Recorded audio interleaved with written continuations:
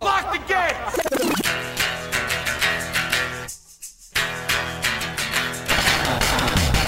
Are we doing this? Really? Wait for it. Are we doing this? Wait for it. Pow! What the fuck? WTF. And it's also, what the fuck? What's wrong with me? It's time for WTF. What the fuck? With Marc Maron. Okay, let's do this. How are you, what the fuckers? What the fuck buddies? What the fucking ears? What the fuck nicks? What the fuck Ohioans? Thank you for having me in Cleveland. This is WTF. I am Marc Maron. I am back from Cleveland. I made it back. The plane landed properly. Everything worked out okay on the way back. God knows if it hadn't, that would have meant it was about me specifically, and I don't need to focus on that kind of shit. Plane was smooth, pretty smooth on the way back. Had a great time in Ohio. Again, hilarities, great club, great sound system, good people. People in Cleveland really want to laugh. And I felt that every audience, and we had a great show, and I appreciate it. Did I mention the genius chefs that I came in contact with in Cleveland at both at Lola, Michael Simon's restaurant, and at the Greenhouse, Jonathan Sawyer's place? Holy shit, I ate good. And the Parma pierogies that a fan brought, awesome. Mountains of dough and food and pot de creme, and it was fucking nuts. Great food. Enough said. Before I forget, I really want to thank Matt over at Black Ocean Cabinets. This dude made me a guitar cabinet, a speaker cabinet for my amp that I can plug in for my guitar. It is the WTF Special Edition cabinet. Beautiful wood, beautiful finish. On the front, there's a wooden plaque with the 3 cats on it, and it's just fucking stunning. Above and beyond. I mean, I just couldn't believe it. What a sweet gift, and it just looks fucking great. If you want to see it, you can go to blackoceancabinets.com. Beautiful. An amazing gift, and I really appreciate it. I can't wait to fucking jam through it. Let's plug a couple things before I get too far involved in what I want to talk about, because I went to the Rock and Roll Hall of Fame, and I wanted to talk about it because I had a great time, and I judged it before I went. By the way, on the show today, Anthony Jeselnik, the very smooth, very charming, very shocking, brilliant joke writer, is going to talk at length, which is exciting for me because I've never had. He's a joke guy, so now we're going to talk. So you're going to hear me talk to him about what he does. Anthony Jeselnik coming up in a second. My own shows, I will be at Nashville. Nashville Zanies, 8th, 9th, and 10th of September. Looking forward to that. Have not been to Nashville. Am looking forward to going to... there's a lot of music down there. I got some friends down there I got to track down. See if I can find my buddy Charlie Izell or Hunt Sales. And then later in the month, in September 22nd through 25th, I'll be at the Improv in Louisville. Louisville. Did I say it right? Louisville. Okay? Are we good? All right. Back to Cleveland, back to the Rock and Roll Hall of Fame. Man, I hope I didn't have a stroke today. Fucking Jim, man. Something went down. You know, it makes me a little nervous. I'll tell you about it in a minute. Rock and Roll Hall of Fame. I didn't know what to expect. I thought maybe a glorified Hard Rock Cafe because we're that spoiled. We're that jaded. We've become that kind of culture where you're like, can I just see? I saw the lyrics of the song Imagine handwritten in John Lennon's pen, you know, hanging in a frame at the Hard Rock Cafe in Boston, Massachusetts when it first opened over a booth where there were a bunch of frat guys eating wings or something. Imagine there's no heaven. Yes, it is easy, given the situation that those original lyrics were in. So that's what I assumed I would see is some sort of, you know, kind of just a hard rock thing. Well, I've already seen the hard rock. Why do I got to go to the Rock and Roll Hall of Fame? Because there's a context. There is, it's a museum.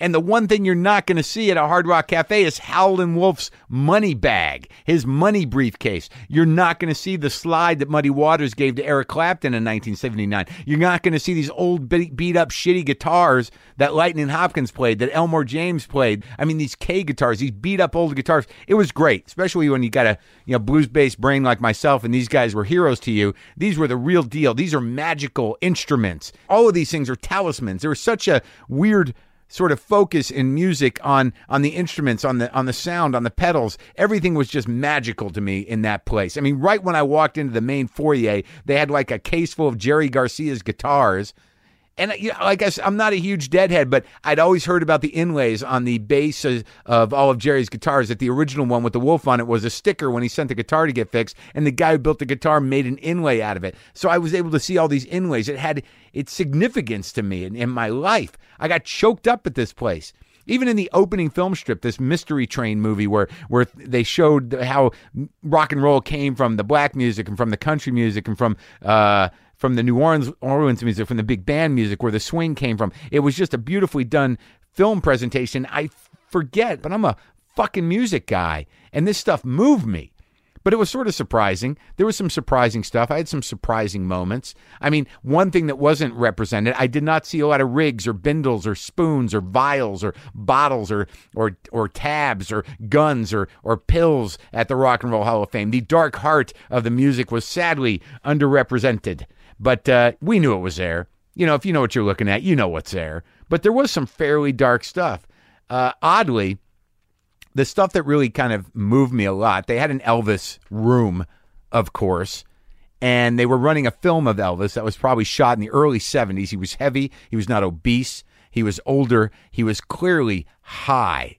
And there was some weird moment that I had. You know, you can see Elvis Presley performing, you know, online. You can see it anywhere. You can see it many times in your life. But there was a moment there where I was looking at Elvis and looking at his eyes and watching him perform, and I realized the reason he was so saturated in drugs was that there was a point he must have experienced that it was the only way he could free his mind enough to connect with that music, with who he was and what he was supposed to do and what he was expected to do.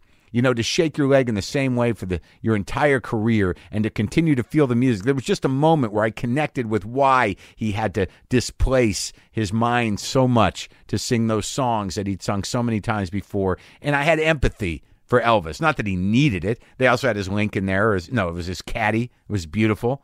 They had some pretty odd stuff, pretty morbid stuff. I mean, I was sitting there looking at, you know, Otis Redding's plane remnants. They had pieces of Otis Redding's crashed plane, the two pieces that had his name on it. That kind of gave me a little sadness in the stomach. I'm like, is that necessary? I mean, they had a lot of stuff there about Otis, but man, you know, they had some of the country music outfits, Hank Williams jacket. They had a lot of interesting shit. But for some reason, the thing that really killed me, that really, you know, it was some sort of message directly to my soul. There was this one part of the Rock and Roll Hall of Fame where they had the Rolling Stones and the Beatles in the same room, and there was one wall of the Stones. There was a few outfits of Mick's, maybe a few things here and there. It was not a big exhibit, but they had a video running of the Stones, you know, in concert performing. It was maybe a 10-minute video. It looked like it was from the mid-'70s. You know, it ended with Jumpin' Jack Flash, and it was, you know, it was pretty limited.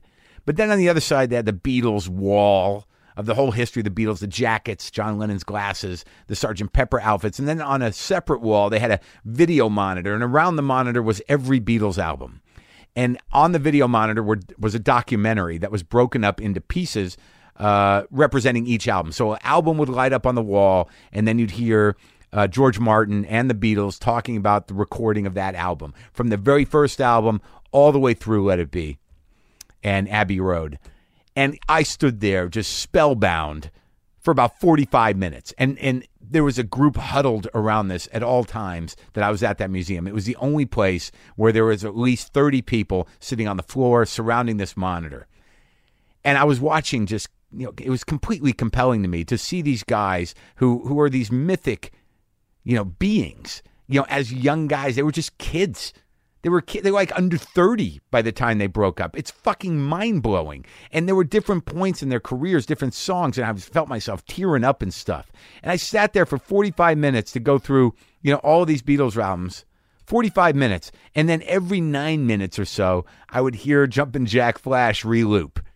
Like the Stones were behind me, and it was just such an amazing... As much as I love Keith and I love the Stones, I know who they are. They knew who they are. They're the greatest rock band that ever lived, but that's what they are. They're a rock band. And then across the way, I spent almost an hour going through every Beatles album because they far transcended anything that anyone can understand. I mean, the fucking Beatles songs, they're almost like Christmas carols. I mean, you know all of them. How is that even possible?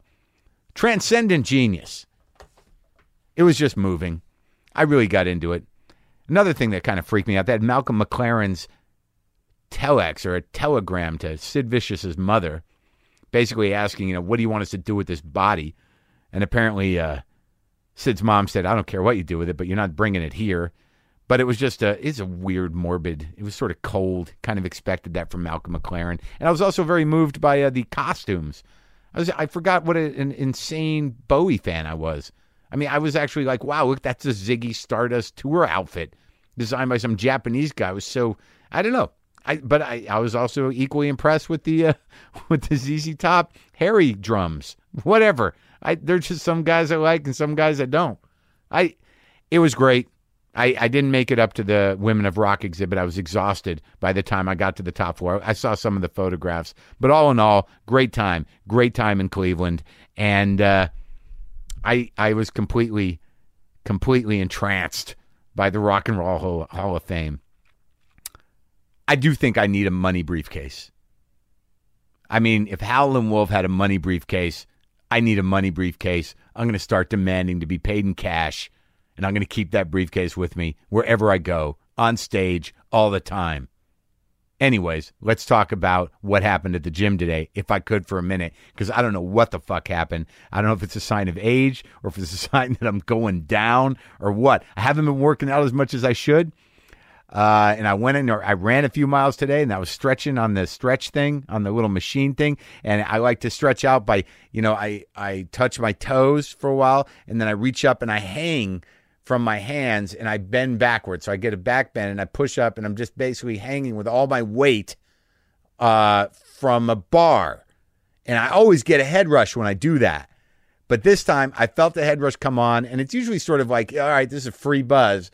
But I'm in the head rush. I'm listening to Lenny Kravitz, Let Love Rule, while I'm stretching. And I'm doing that. And the next thing I know, I'm on the ground. I'm coming to. I'd fallen down. I was leaning up against a machine, and my arm was sort of shaking. And I said, as I came to, I'm like, what's going on?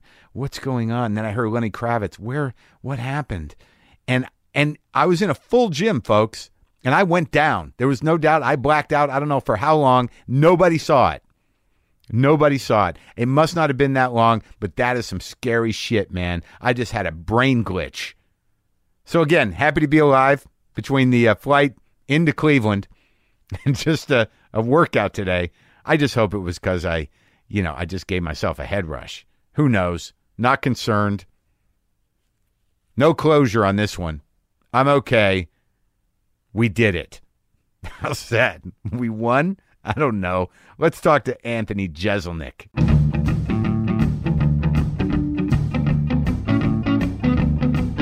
Anthony Jeselnik. Is that how you pronounce it? Jeselnik, yeah. Jeselnik? Yeah. What did I say? Jeselnik? Jeselnik. Yeah, people will hit the Z on it a little bit, which is fine. Do you get Jeselnik ever? Oh, all the time. Jeselnik was the big one. Jeselnik. Yeah. So you've don't even try. You've managed to put the kibosh on that? Have you reached out? Have you tweeted? It's hard to tweet a pronunciation of your name. But, can you just do it with the caps and then put the emphasis on? I say wrestle, Jessel, and then Nick, and people will totally forget it as soon as I say it to them. Yeah, I mean, I get Moran. The fuck? I mean, it's spelled just like it says. Fuck you. Yeah, I feel people should do the research. No one does research for anything anymore. No. I mean, if they're writing an article on you, they'll call you for research. Yeah, exactly. I mean, it's fucking ridiculous. Yeah. So, dude, why are you here? In Los Angeles? Yeah. Or here with you? Well, I know why you're here with me. I'm here in LA to take a bunch of meetings, do a couple shows, Oh, yeah? Yeah. How are you going to be here for? I'm here till the 15th, and then I think I'm moving back here, I think maybe in November. Oh, that's right. Did you start here? Yeah. I was here for 7 years, did stand-up for 6, and then moved over to New York. When you got the writing job on Fallon? I actually left right before the job on Fallon. I moved there for a girl. To New York? Yeah, and then for the same girl? It was a girl. Yeah, I don't know if you ever met her, Catherine. She was like a girlfriend from college. Oh no, I thought with Schumer. You back with Schumer? Yeah, Schumer and I are back on. You are? Back and better than ever. Seriously? Yeah. Oh, that's good, because when she was here, I had to edit shit because you guys had broke up the next day. Yeah, we broke up on Valentine's Day. We have these major fights every once in a while, and then we get back together, and we're better than we've ever been. Things are great for a while, and then we get in a fight again. But I think we're doing pretty well. I think we're doing good. Yeah, what are those fights about, Anthony? Usually, I'm a fighter. I usually think we fight because she's crazy. Oh, But right. it's more that like I'll kind of tune out a little bit sometimes in a relationship. You know, I'm like a great boyfriend in the beginning. Yeah. I'm like number one. Yeah. And then I start to kind of lose steam a little bit, and then I get sidetracked by other things I've got going on. You Right. know? Like I was like really into Like like other writing pussy. And I'm pretty Other good. girls. I'm pretty good with that these days. Yeah. But but I'll just like get excited about writing something, you know, and I'll kind of tune out for a little bit. Oh, you take them for granted. They get the sort of what about me shit. Exactly. But like I fight, and I mean, has fighting been a pattern with you in other relationships? Because No, not at all. Actually, I normally would never fight, and that's why it would we would break up. Like things would be great, and then all of a sudden they just wouldn't be, but we wouldn't know how to deal with it. It's exhausting and weird, right? Yeah, it's really exhausting. But if we have a big blow up, you know, we'll kind of fix things after that. Really? Yeah. And do you track down the reason? She seems pretty psychologically astute and extremely to aware. a fault. As far as I'm concerned, it's tough. She'll be like, "This is what you are. Yeah. Now deal with it in some way." Yeah. You know, I'm like, I've diagnosed you. Yeah. So that's good. Yeah. And I'm fine. Yeah. Yeah. I'm like, okay, I've got this thing. This is some kind of mental disease, but I kind of work with it. So. Yeah. So all right. So now, where the fuck did you come from? I mean, I don't mean to be aggressive, but I mean, that was a pretty aggressive way to say like, that, but I don't with think that was an name aggressive and question. everything. What is that? That's like one of them. It's a Chicago style name. It's Slovenian. I found out recently. I used to think it was German or Austrian or something, but there's like if you Google Jeselnik, I'm like all that comes up. So people all around the world who have the same last name would like email me for a while. And some woman in Florida who had married into the family went on like Ancestry.com and sent me a bunch of stuff. Yeah, and she found it. Yeah, she found Slovenian. Slovenian, yeah, some little village over there. But you never knew that? No, I had no idea. Didn't your parents talk to you? Well, I would ask, and they would be like, "Oh, German, we think," or that Austrian in that area. They didn't really seem interested. And when I even told them, "Hey, this is interesting. We're from Slovenia," they did not care at all. There was no. Oh wow, let's see a birth certificate. They just didn't. They didn't. Do you have a lot of siblings? Yeah, I'm the oldest of 5. Oh, so they don't care about anything. No, no, they don't give a damn. Did you turn out? How'd the other ones turn out? All right. They're good. We got a lawyer in the family. We've got a private jet stewardess in the family. We've got my little brother just got out of college a few years ago. Private jet stewardess, is that code for prostitute? Yeah. No, she's literally a flight attendant on a private jet in Pittsburgh. Yeah. In Pittsburgh. Yeah. That's where the family's from. Yeah. But Pittsburgh like has some industry there. There's that good college, and there's a couple of big business. Pittsburgh's okay. It's getting back it together. But like my dad works for U.S. Steel, and they're like struggling. They're getting it back together. But they've had some tough. Isn't there some tech shit there too? I can't remember. What's the big business in Pittsburgh? I was just there and I was surprised. Carnegie Mellon or Carnegie? I don't know what the fuck I'm thinking. What school is there? Carnegie Mellon's there. Pitt is there. Right. They have Duquesne. They got a lot of colleges there. Right. It's a big drinking town. It's a lot of bars, a lot of partying. Right. I was surprised because in my mind, Pennsylvania is this gray, horrible, large state. Yeah. With a lot of kind of rural sorts and a lot of highway with signs for some place called Anderson's. Am I making that up? Anderson's Pea Soup. Am I making that up? That might be. I know there's Eaton Park is all around there. Eaton Park, and there's Amish country. Yeah. Now I'm gonna fucking Google Anderson's Pea Soup. So did you go to college? Yeah, I went to college in New Orleans. I grew up in Pittsburgh, my whole life, and then I went to New Orleans to go to Tulane University. I had never even been to New Orleans before I went for my first day of school. I was just so excited about the idea of New Orleans. You went to Tulane? Yeah. Anderson's Pea Soup. No, it's in Buellton, California. Sorry. You were way off. Yeah, I just decided. Funnel cake. How about funnel cake? Are there signs for funnel cake in Pennsylvania? I'm sure there's a sign somewhere for funnel cake. No, I don't thought think it's like a... fuck, man. Isn't funnel cake not a Pennsylvania thing? It's not a Pennsylvania Dutch thing? I think it's a carnival thing. Yeah, I know. Don't think it's it had to come from somewhere. I'm sure. I don't think it originated in the great state of Pennsylvania. So you went to Tulane? Yeah. For all 4 years? All 4 years, and majored in what? English major, English lit major. That's what I did. Business minor, yeah. Business minor I didn't do. Yeah, my parents made me. They were like, when you can't get a job with your English major after college, you'll be able to get one with your business minor. What was the plan? I wanted to be a novelist when I got to college. I wanted to be like a serious writer. Who are your guys? I loved Bret Easton Ellis. Bret Easton Ellis was my absolute favorite. Yeah. I loved him. I'd like to get him on the show. Oh my God, that'd be awesome. You like all his books? Yeah, I mean, I have favorites, but I read everything the day it comes out. Like I'm a big fan. Do you have any? Any traditional guys, or just you want the modern guys? I liked Hemingway a lot. I liked more modern. I liked things I could kind of put myself into and see which is right. It sounds like the cock rock of literature. Hemingway, Bret Easton Ellis, killing boy shit. Yeah, very much, very much. And did you write a novel? No, I wrote a novella 1 year in college, with just a short novel, basically. But my teacher hated the fact that I was a Bret Easton Ellis fan. Like, he was like, "This guy's the worst writer." Really? Yeah, he just because of American Psycho. I think it was a very simplistic style, that people would try to imitate because it seemed easy. Well, so was Hemingway. Who the fuck is he to? Yeah, but Hemingway kind of put it together, in a better way that it looks easy if you just look at it. But when you try to write, real characters and a real story, it all kind of blends together. Which is kind of like the point of the writing.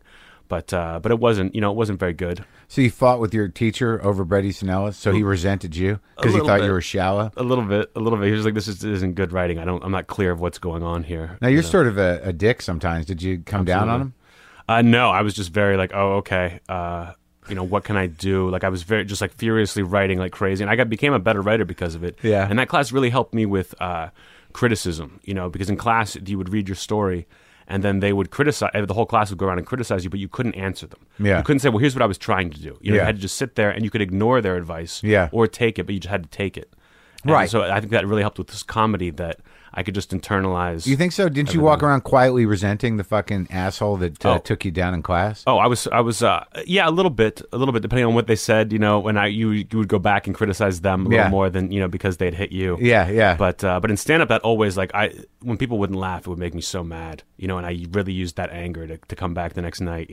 I fueled myself on anger for my first 4, maybe 7 or 8 years of stand up. But dude, you do a type of comedy that's not going to work sometimes. Absolutely. But I want it to work with certain people all the time. And when it wouldn't work with other comics, like at an open mic, I would be furious. Really? Furious, I used to fucking throw those guys out of the room. Like, your generation, you started at a different time than me. Yeah, you guys could start in little rooms where there were just comics hanging around. Yeah. And that's a pain in the ass. But it actually probably helped you. I think so. Because your type of comedy, which is fairly, very well crafted, but slightly wrong jokes, is hard for some people to take. Yeah, I mean, but it's exactly the kind of shit that other comics are gonna be like, yeah. Exactly, that's what I went for. Like, right off the bat, I was like, I want comics to like this. I wanted a writing job. I didn't really think I was going to be a stand-up. I thought I'll do this until I get a job, and then I'll quit.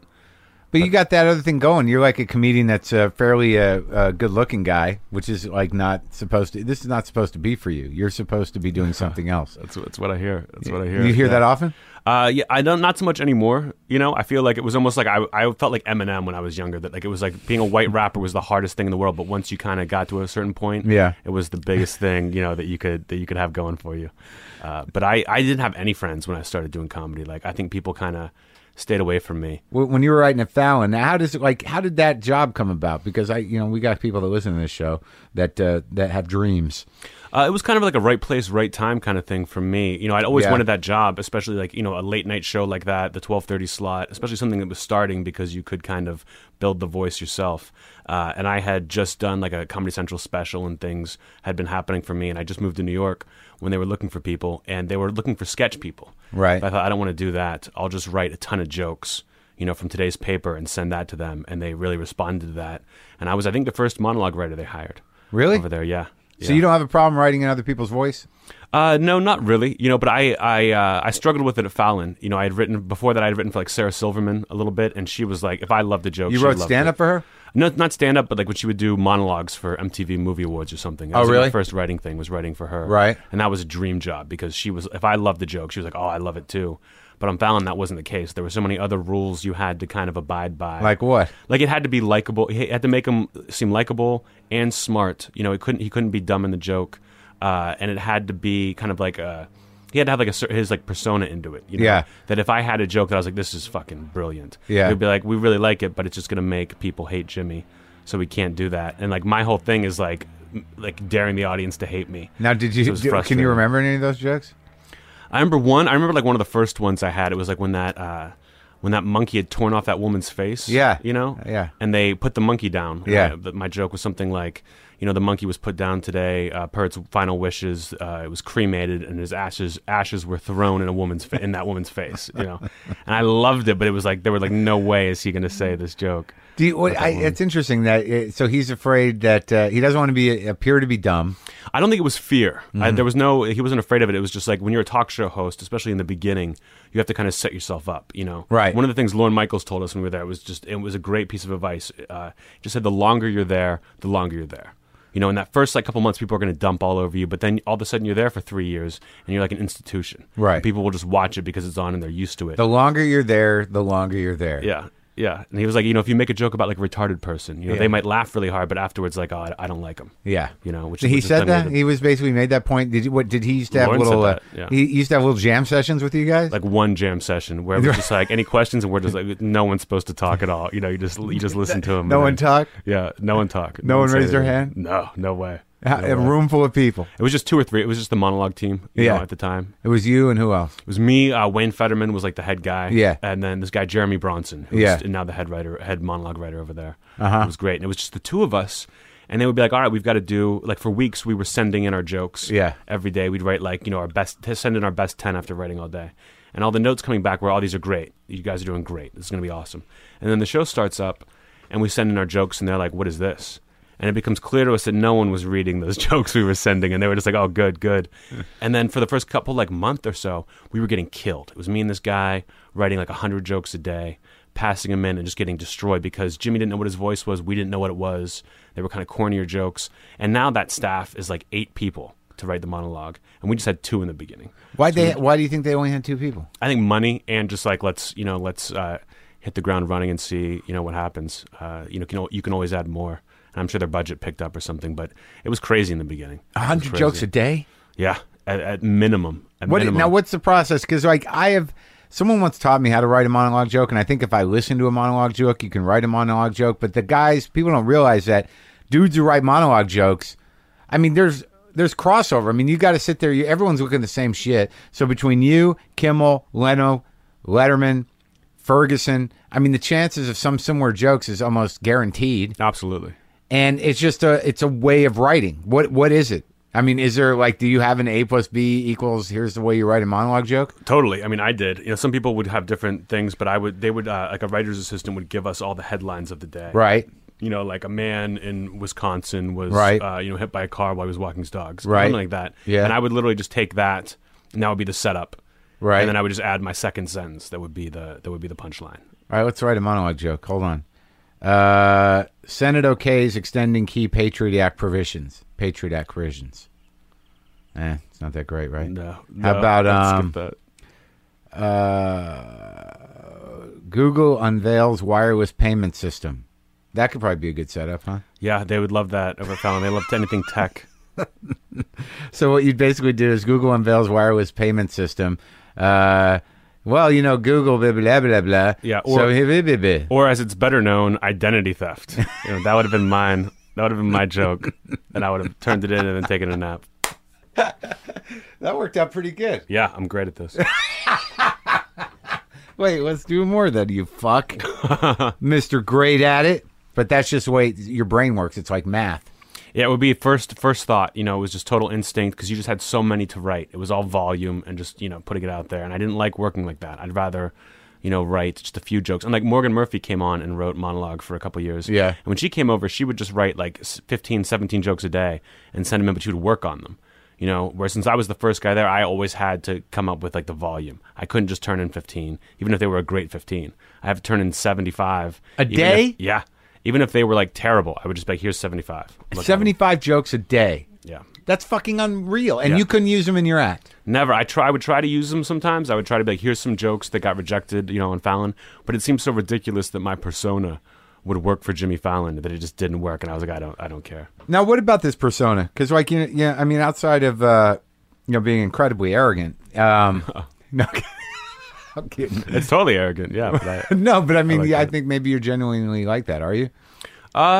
Not really arrogant. I have a certain confidence, but I feel like it's earned confidence. I feel like I've grown kind of into it. But in the beginning, the persona was a very fake confidence.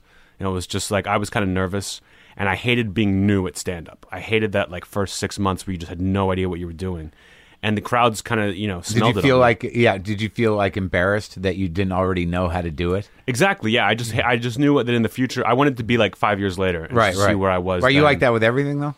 Not really. I've been one of those guys who like, I try something, since I was a kid, if I try something, I'm not good at it. I never try it again. But if you try something and you're really good at it, do you stop there? No, then I get obsessed with it. Then I become like, I'm like, oh, I can do this. Like what else has there been?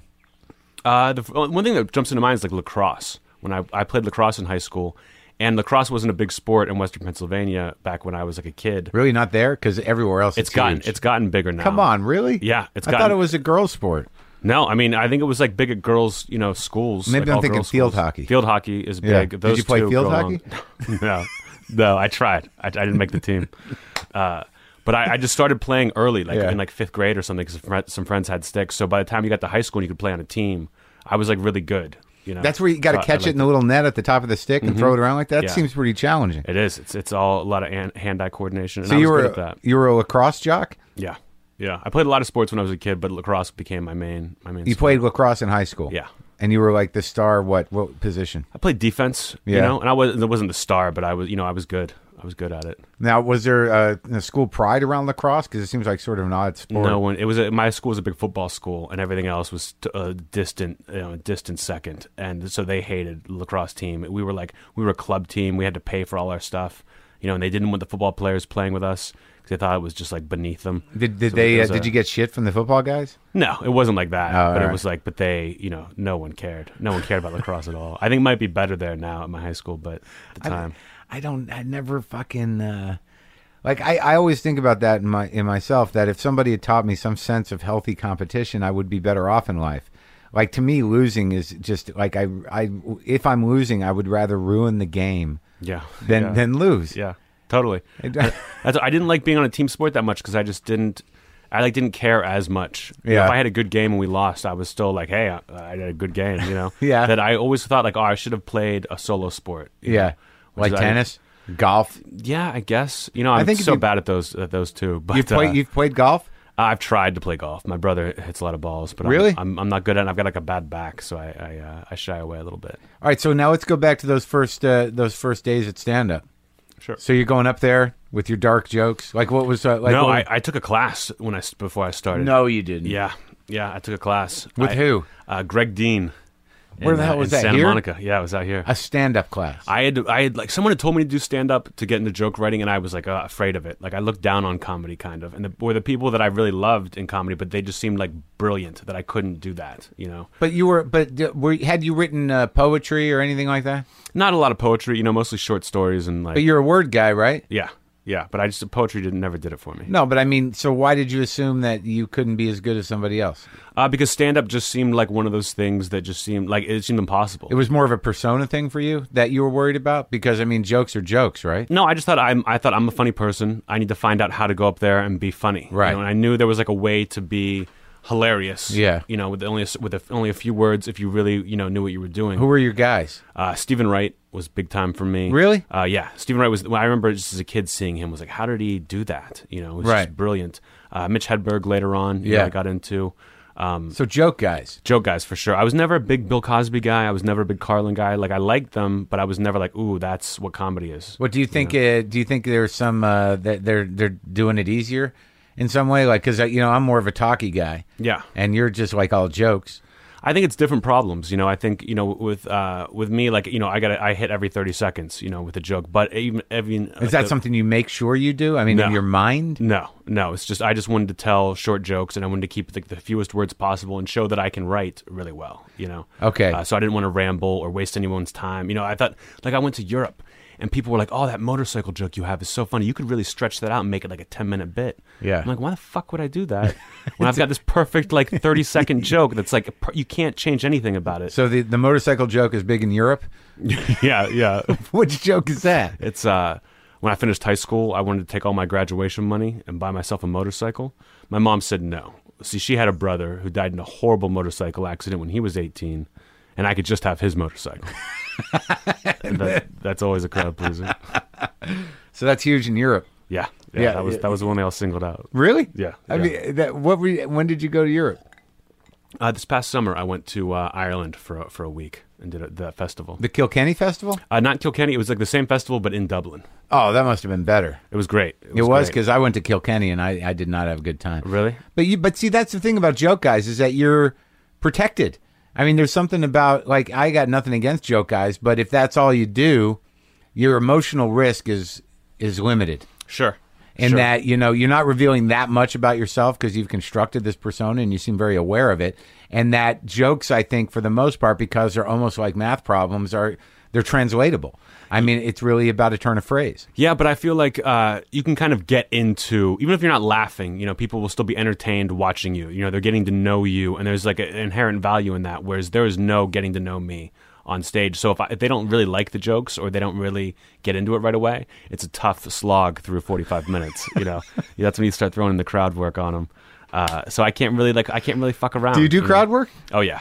Yeah. Oh, I've seen you do crowd work, actually. Yeah, I've seen you do that, where like the 2 or 3 jokes didn't go the way you wanted to, and bang, you're in it. It's almost, I try to do crowd work more when jokes are going really well. We did that crowd work in Austin, where you did that crowd work with the woman who had a problem with retarded or something. Yeah. What was that about? Yeah, I was in the crowd, like literally like in the aisles talking to people, like finding people. Which is, as a comic waiting to go on, once somebody not only does crowd work that's killing, but decides like, hey, now it's time to take some chances and go out among the people, where you're sitting there going, great. All right, now I got to rebuild this fucking mess. Yeah, I remember I killed there that you went on after me and you were like, I'm not going to sit up here and just do a bunch of crowd work, and then like looked over to me from the side of the stage. And then proceeded to do a bunch of crowd work. No, that's just my insecurity. But I think I did all right. My recollection. Yeah. I like crowd work because it's like jokes just for that audience, that people I think seem to really appreciate. I love crowd work. But I tend to think of it more as a conversation. Like if something happens, like for me, if an audience feels comfortable enough, or I feel comfortable enough to start kind of moving through stuff that I didn't know would happen, it's the only time where you really, like I'm more happy when I got off stage if something happened that I did not anticipate at all, than if a joke works. Oh yeah, yeah, totally. But you don't write like that though. Do you ever do crowd work and all of a sudden you're like, oh fuck, I'm gonna add that? Not really. Sometimes I'll tag a joke just off the top of my head and it'll really work. Or I'll say something like just really arrogant that'll work. But when I'm doing crowd work, it's hard to keep that kind of stuff. So how the fuck did you manage to persevere with your sort of drive for success to kind of tank as much as you must have in order to make this character work? Because I mean, I used to work with Hedberg too, and it was hit or miss with him. I mean, that was a long 45 minutes. I mean, before he got fucked up. Yeah. I mean, when it was just that was. See, I've always had a respect for this, but I always I know that I could never do it. Is that if I'm tanking, in the old days I would get angry at them and then really fuck things up. But then I became more diplomatic and tried to meet them halfway. And now I've become sort of like, look, I'm not going to change much. Yeah, yeah. So either you're going to meet me halfway here, or we're just not going to get along. And I find that if people don't like me, they really don't like me. Yeah. Whereas if people don't like you, you still walk away and you don't feel like you've invested a lot. Well, I think if people don't like me, they're like offended.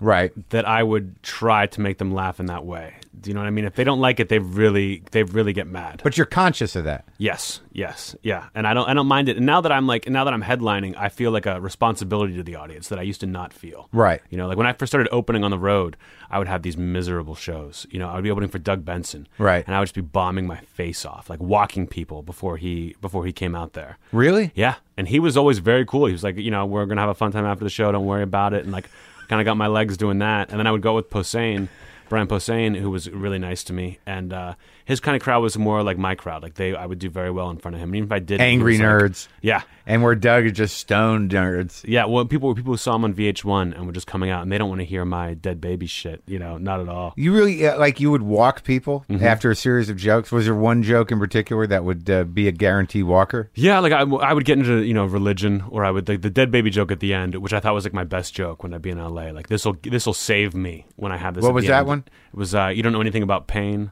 until you've seen your own baby drowned in a tub, and you definitely don't know anything about how to wash a baby.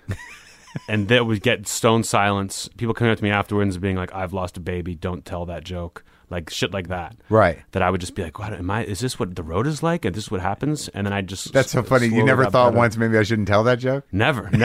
I'm always like, this is going to be great. And then it would be like audible gasps from the crowd, you know.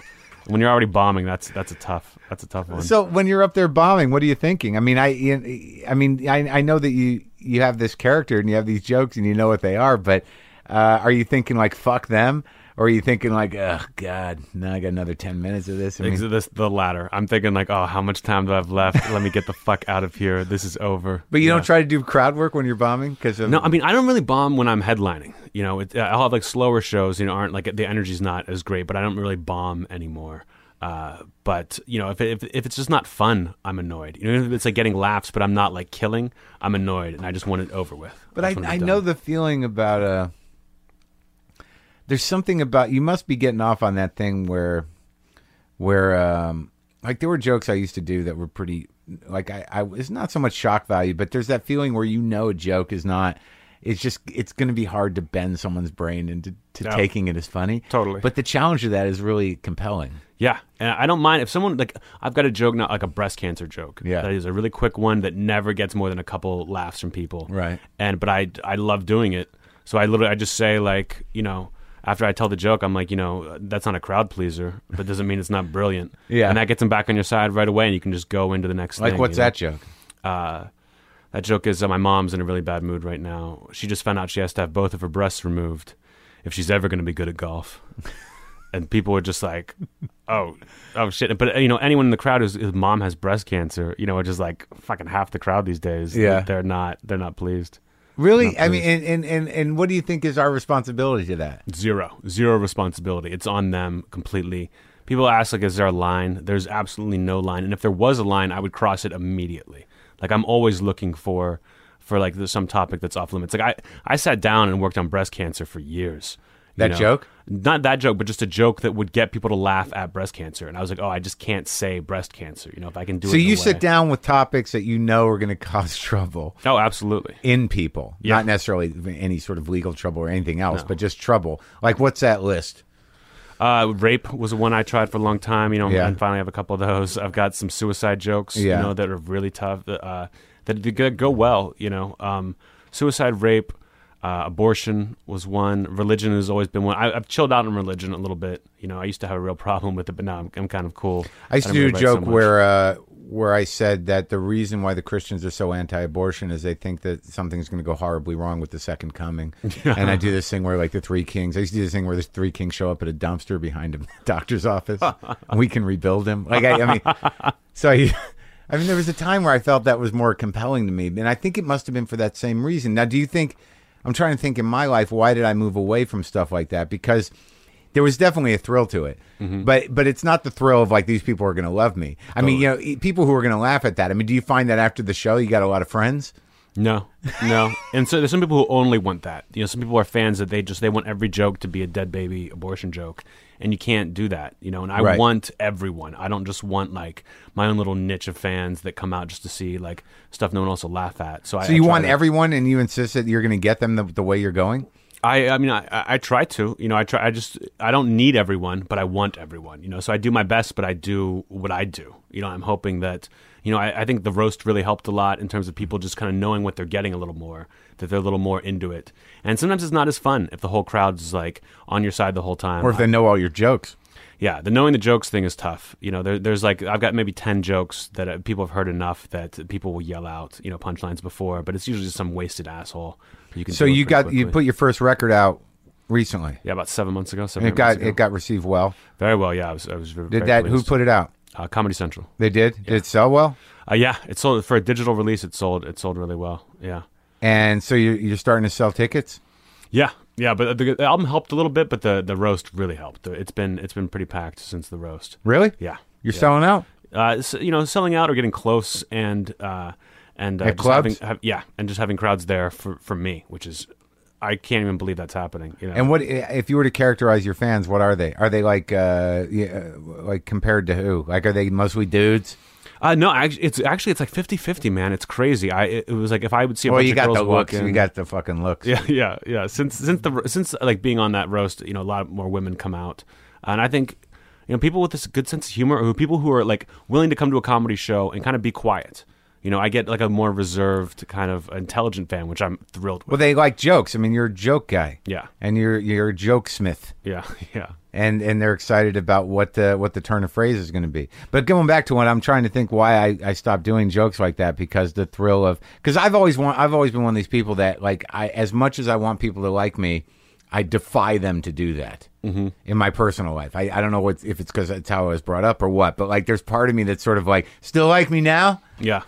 Do you have that in you? Not really. I want everyone to like me, despite I want to be able to get away with everything. So I want them to like me, and they'll forgive, especially headlining, because it's so different. You're doing 45 as opposed. Well, you're the guy. Yeah. Yeah. Plus, like starting out here, you get 5-minute sets, 10-minute sets. Yeah. And I kind of built myself for those. Like if you can only do 5, why not try to cram in as many jokes? Well, I mean, are any middles giving you a run for your money? There'll be some people who like kill, but it's so different. Right, you changed the whole speed, right? Unless they do like an exact. I had Andy Haynes open for me in Seattle, and he opens with, Seattle's the suicide capital of the country, and does this whole bit. And my closer is how like a different city is the suicide capital of the country. So I'm like, oh fuck. So what'd you do? Switch it up? No, I did the joke anyway. And when I said, like, somebody tells me that this, Great Barrington's the suicide capital, I say, wasn't it Seattle? And they go, per capita. And then the audience forgave me, and then he dropped the thing. But once I was in, like, I forget where I was, maybe Kansas City or something. The opener was this guy who was so hacky. I told people he made me want to quit comedy and marijuana, and he would just destroy. And then I would go out and eat it so hard after. What was his closer? I just remember the last thing he would yell is, "Tiger Woods isn't even like white people aren't even the best golfers anymore." And the crowd was like, "Ah." Yeah. And then I'd walk out and just be like, fuck, this is tough. Did you know before you got on? I kind of thought, and then they proved it over and over again as the weekend, wore on. So the whole weekend was just fucked because of that guy? I think it was because of the audience, and that guy didn't do me any favors. Well, I mean, it's hard to switch gears, I guess. But now they're coming out to see you. What are the other things on the list? Did you get race? Race a little bit. Race turns, like, I've got this joke now that I think is like great.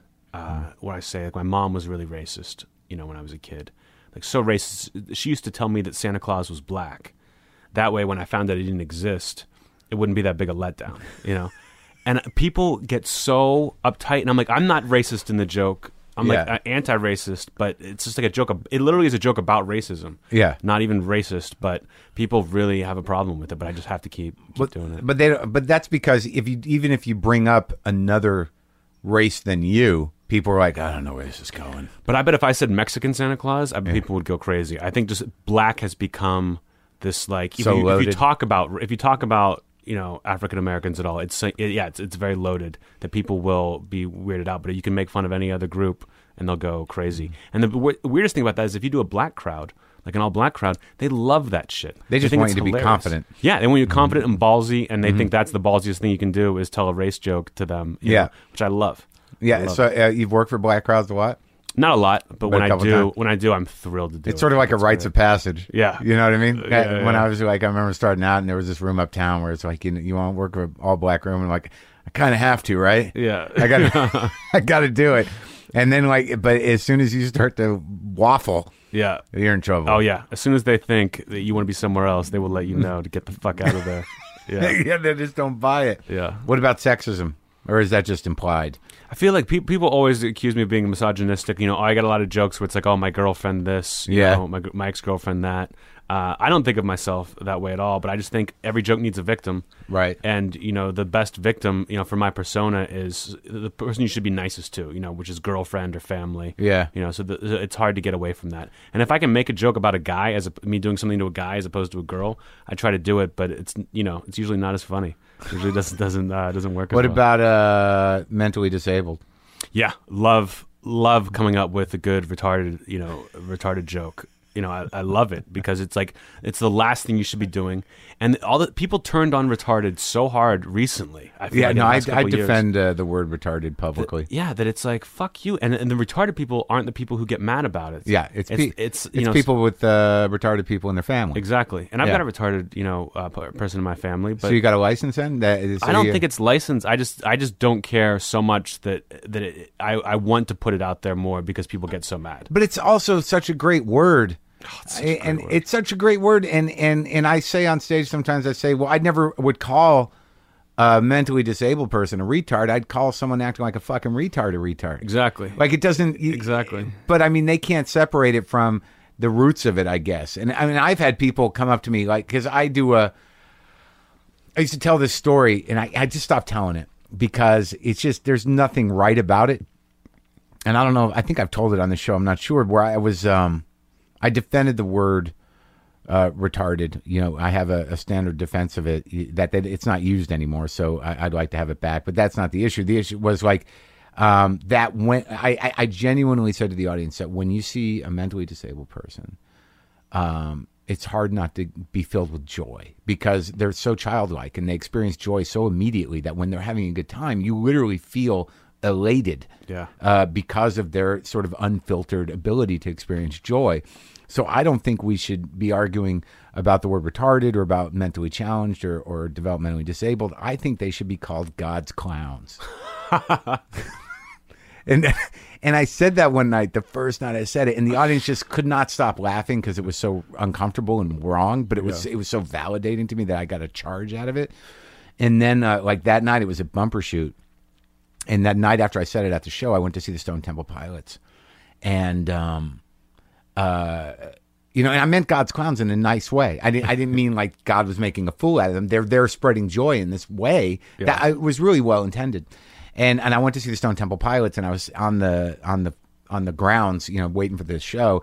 And I'm behind me, I hear like some guy like, Stone Temple Pilots, yeah. And I'm like, what?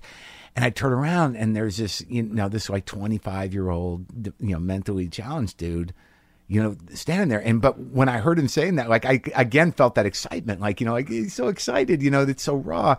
And then I look over and he's with someone who must have been his dad, and this dude just looked like every bit of, everything had been drained out of his being. Yeah. And it was in that moment that I realized, I guess it's only fun for a little while. Yeah. And then I just stopped doing it. And I told that story. So I think that, that stopped me from doing that. Yeah. Would that stop you? No. No, not at all. How developmentally, who's the one in your family? It's like my dad's cousin. Yeah. And she's much older. She's like in her 50s now. Down syndrome? I'm not sure exactly what it is. It's like it's pretty mild, whatever it is. It might be Down syndrome, might just be the normal retardation, really. Now, do you have some things that you're just like, frustrated that you can't fucking get a joke on?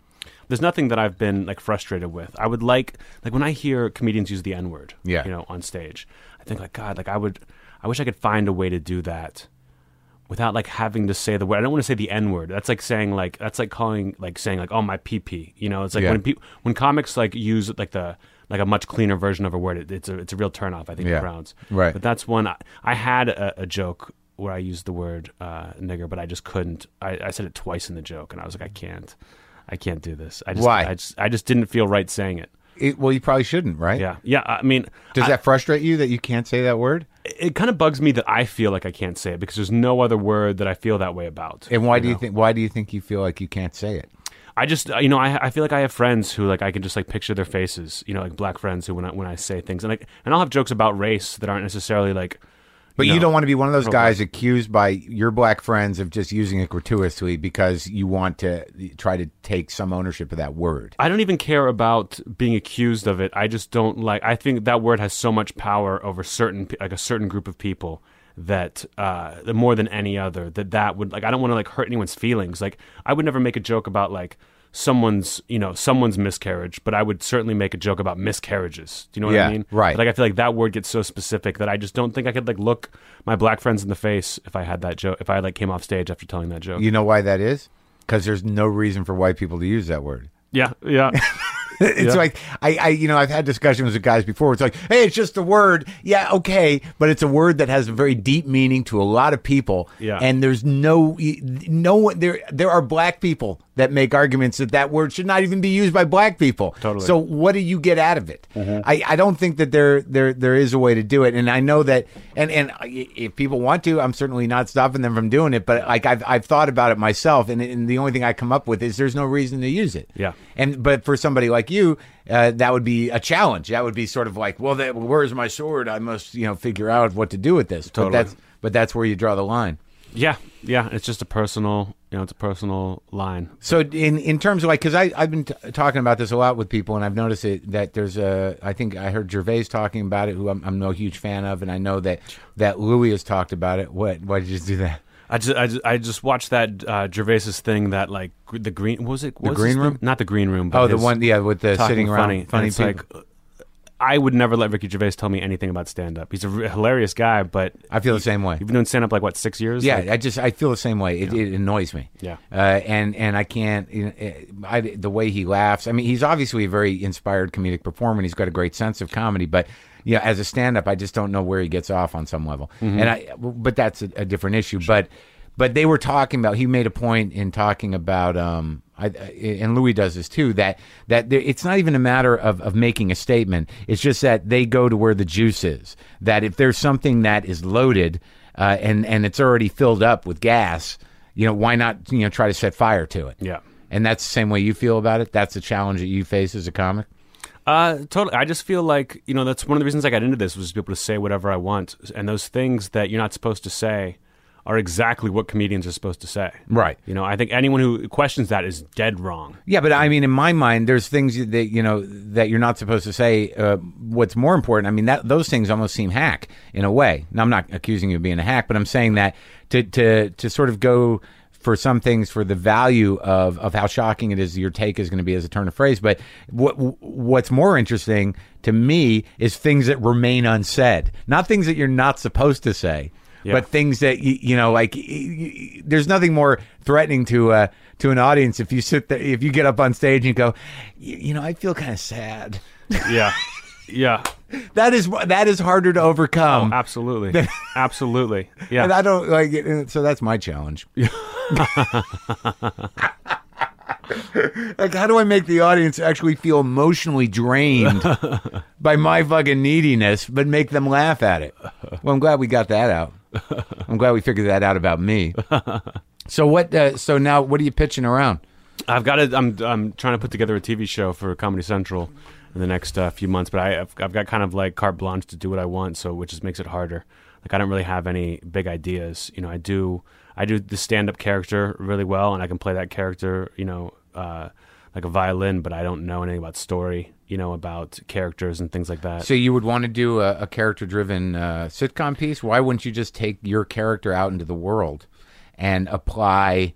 let me help you write a show. Like, what if you were to, sort of take your sensibility and manifest it through in a documentary style? That's certainly a goal. Everyone keeps saying, like, we want your version of Insomniac. Right. I'm sure you've heard the same thing too. Of like, we want like to just take you and put you out there so that just get your persona out there. But I don't know how to do it. And if someone comes to me and finds a good way, then I would be down. But like, you're doing a thing right now that I remember. You're working with Christian Charles, right? Yeah, I think that he might have to go do a movie, but yeah. but he had told me about your idea, just like and it sounded like the perfect idea. It was like where you interview a celebrity and then try to go out and apply that to your own life, and it's like this clean idea where you can do 1 million episodes, right? And each one will be totally different, right? That I'm looking for that, right? Which it's been just really hard for me to find. That I'm just kind of going around having meetings and looking for help. Well, I think that when you think about putting the character out there in the world, I mean, because it seems to me that the way you've conceived of the character and the way you are is that, what is the emotional depth of the character? I mean, you're going to have to, where does that character live? I mean, I don't even know where the fuck you live.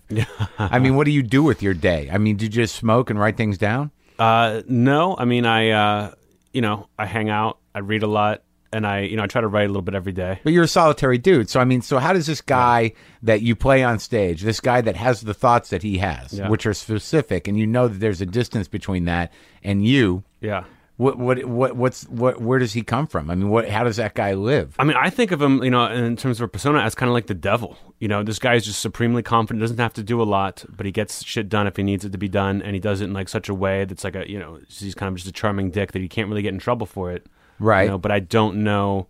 I always kind of liked having that like mystery to the character, from on stage, almost that like rock star mystique that I've never, plumbed the depths of it myself to think about it. But that's one of those Why don't you just play the devil?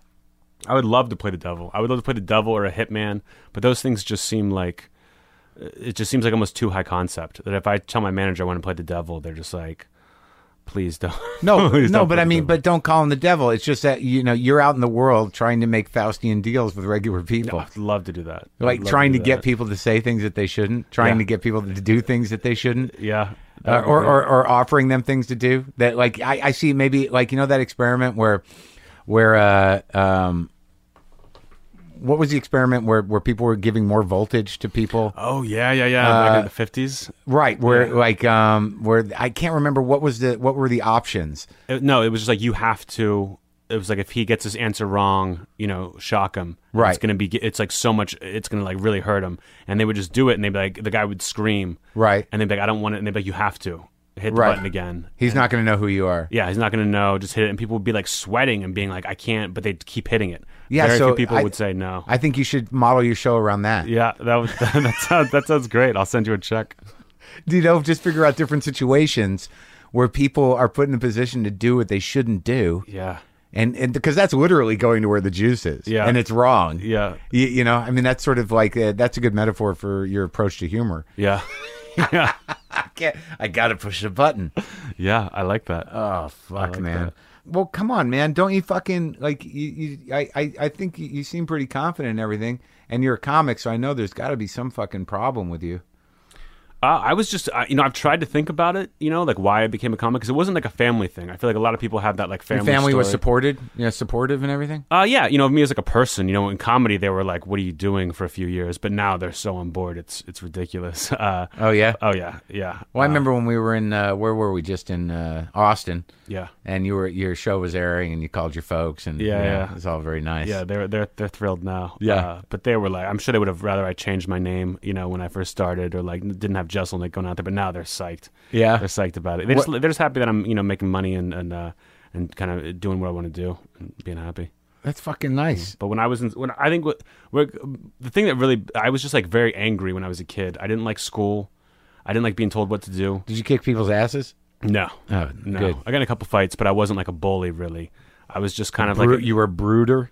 a little bit of a brooder, and a little bit of a jerk. I would use my bully tendencies to like defend other people. Right. You know what I mean? Like Yeah. I didn't like the popular kids, and I would kind of go after them if I saw an opportunity. You weren't popular?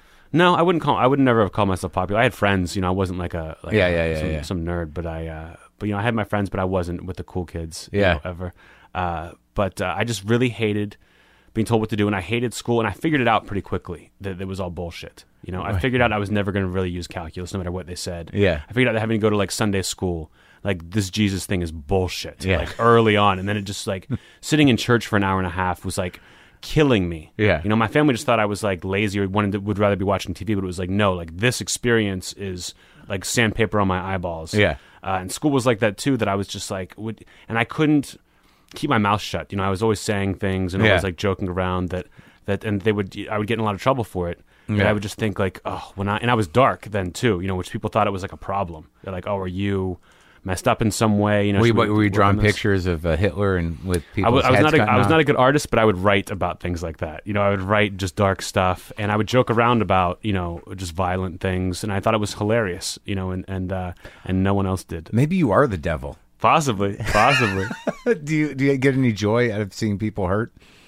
It depends on the person. But I don't get too upset. Like when Amy cries, do you feel like, yes?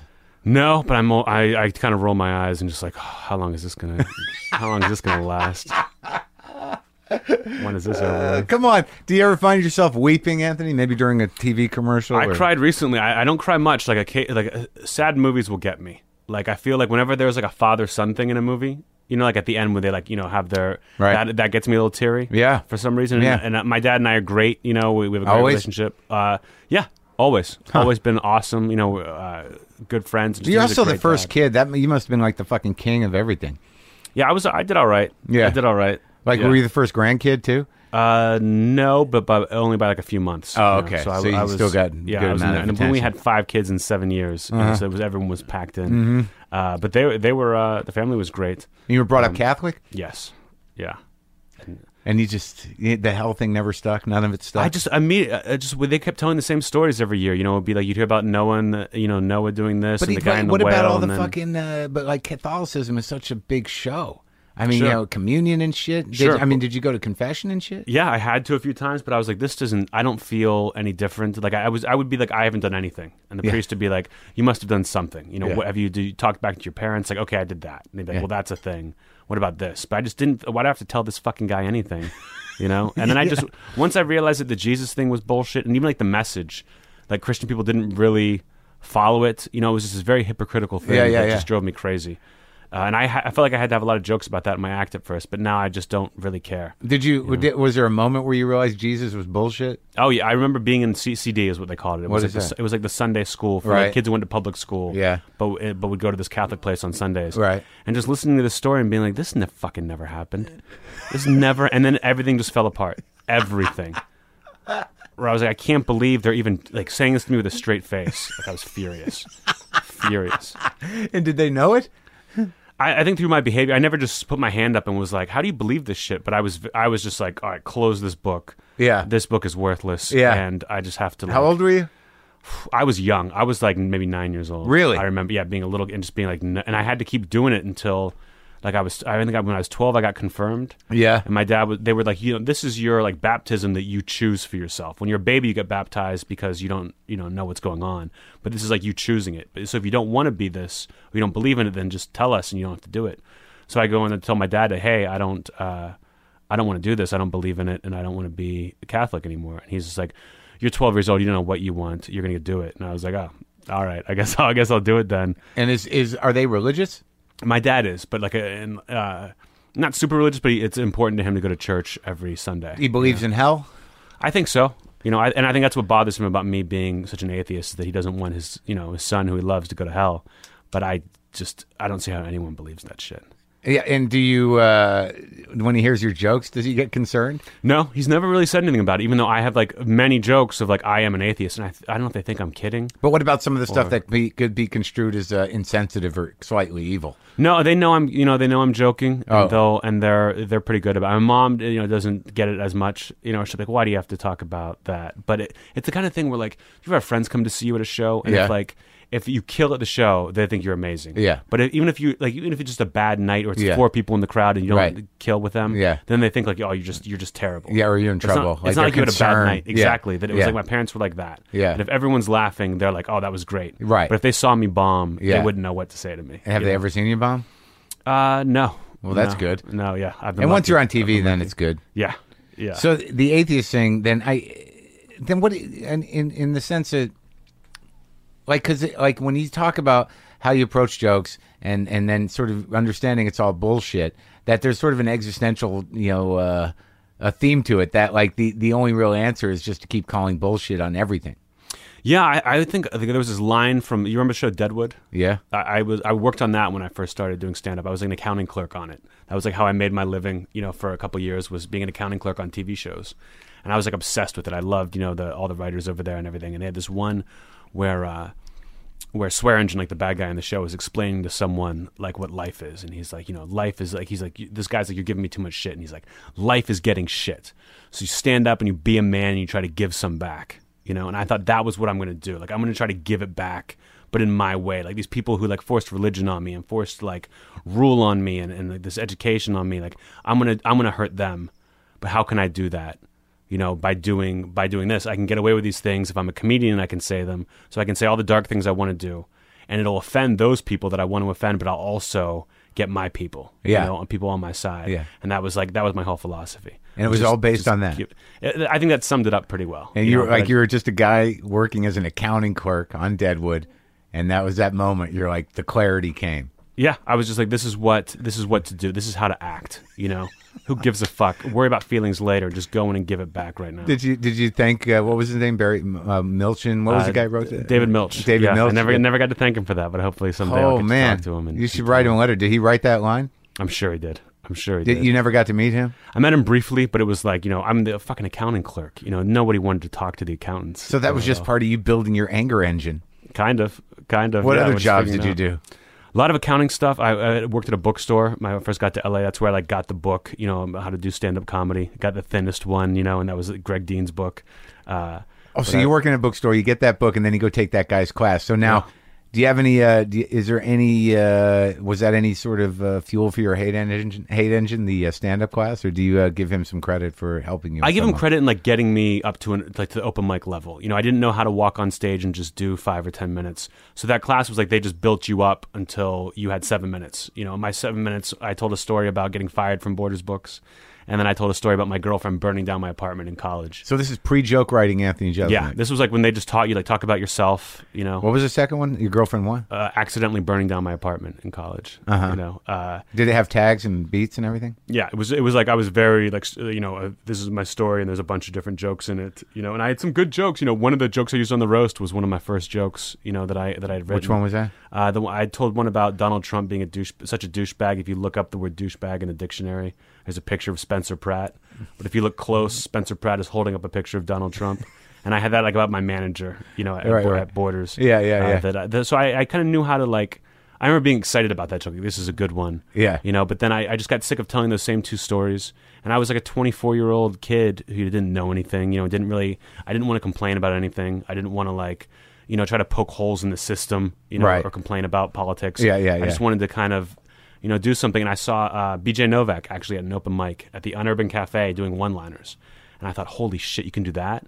And then I just went home, scrapped up my whole set, and I would get Jack Handy's books, Deep Thoughts by Jack Handy, and I would just read through those. And at open mics, I get there hours early, read through them, and then write my own jokes. And eventually, you read through them just because they were short? They were short, and I liked that. They were all had that twist, and it was that how did he think of it kind of twist that you needed to have. Well, BJ's a good example. He was a guy I noticed. You guys are similar in that so much goes into. You have a very compulsive and unique joke writing craft, but he didn't have much personality on stage. No, but he had great fucking jokes. Yeah, so that sort of turns your mind. Yeah, the jokes made up for it. It was like this. You just wanted to hear what was next. You didn't care. Right. You turn of phrase. How he was going to do the next thing, and he had some really edgy stuff. Yeah, back in the day. Yeah. But yeah, I just thought that doing one-liners, after seeing Stephen Wright and Mitch Hedberg do it, I just thought I can't do that. They're brilliant. Yeah. But seeing somebody at an open mic do it, I was like, oh, maybe I can do that. That you could write the joke. Yeah, and so I started doing that, and then eventually I told a dark one that had that mean twist on it, and the crowd reaction was just almost guttural, but a big laugh. That I thought that's it. What one was that? This joke about my girlfriend loves to eat chocolate. She says she's addicted to it. I've got a chocolate addiction. You know? And it's really annoying. So one day I put her in the car. I drove her downtown, and I pointed out a crack addict. Yeah. And I said, "You see that, honey? Why can't you be that skinny?" And that fucking killed. I was like, "Oh, that's all you got to do is just find those ones, surprise them, and and stick it to them. Surprise them with a mean." With a mean twist. Well, I'm glad you're getting back at the world. Yeah, thank you. Thanks, Anthony. It's been a pleasure. Thanks for having me.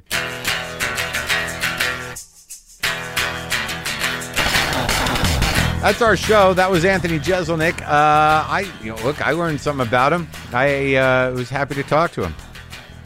Button pushing comedy. It's a way. Find your territory. That's right. This is me. You don't like me. Fuck you. This is my room. Love it. WTF.pod for all your WTF-related things. There's all these new posters and T-shirts up there. My new CD is up there, signed if you want it. Also, get on that mailing list, and I will mail you something every Monday. A little thing that I write at the place. Also, you can get the apps for iPhone, iPod, Touch, iPad, Droid. I'm tired. All that stuff. You can get the app, the premium you can get on your computer. It'll take you everywhere you need to go. JustCoffee.coop. I have so much coffee. So much coffee right now. I could use a cup of coffee. It's late here, and I think I had a stroke today.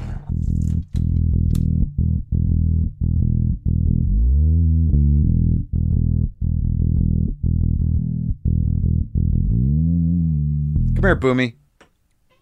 Boomy, come here. Come here. What's up? Hi. What's up, Boomy? Come on. Boomer. Boomer. Boomer. Boomer. Boomy. Talk. Boomer. Talk. Say something. Did you hear him?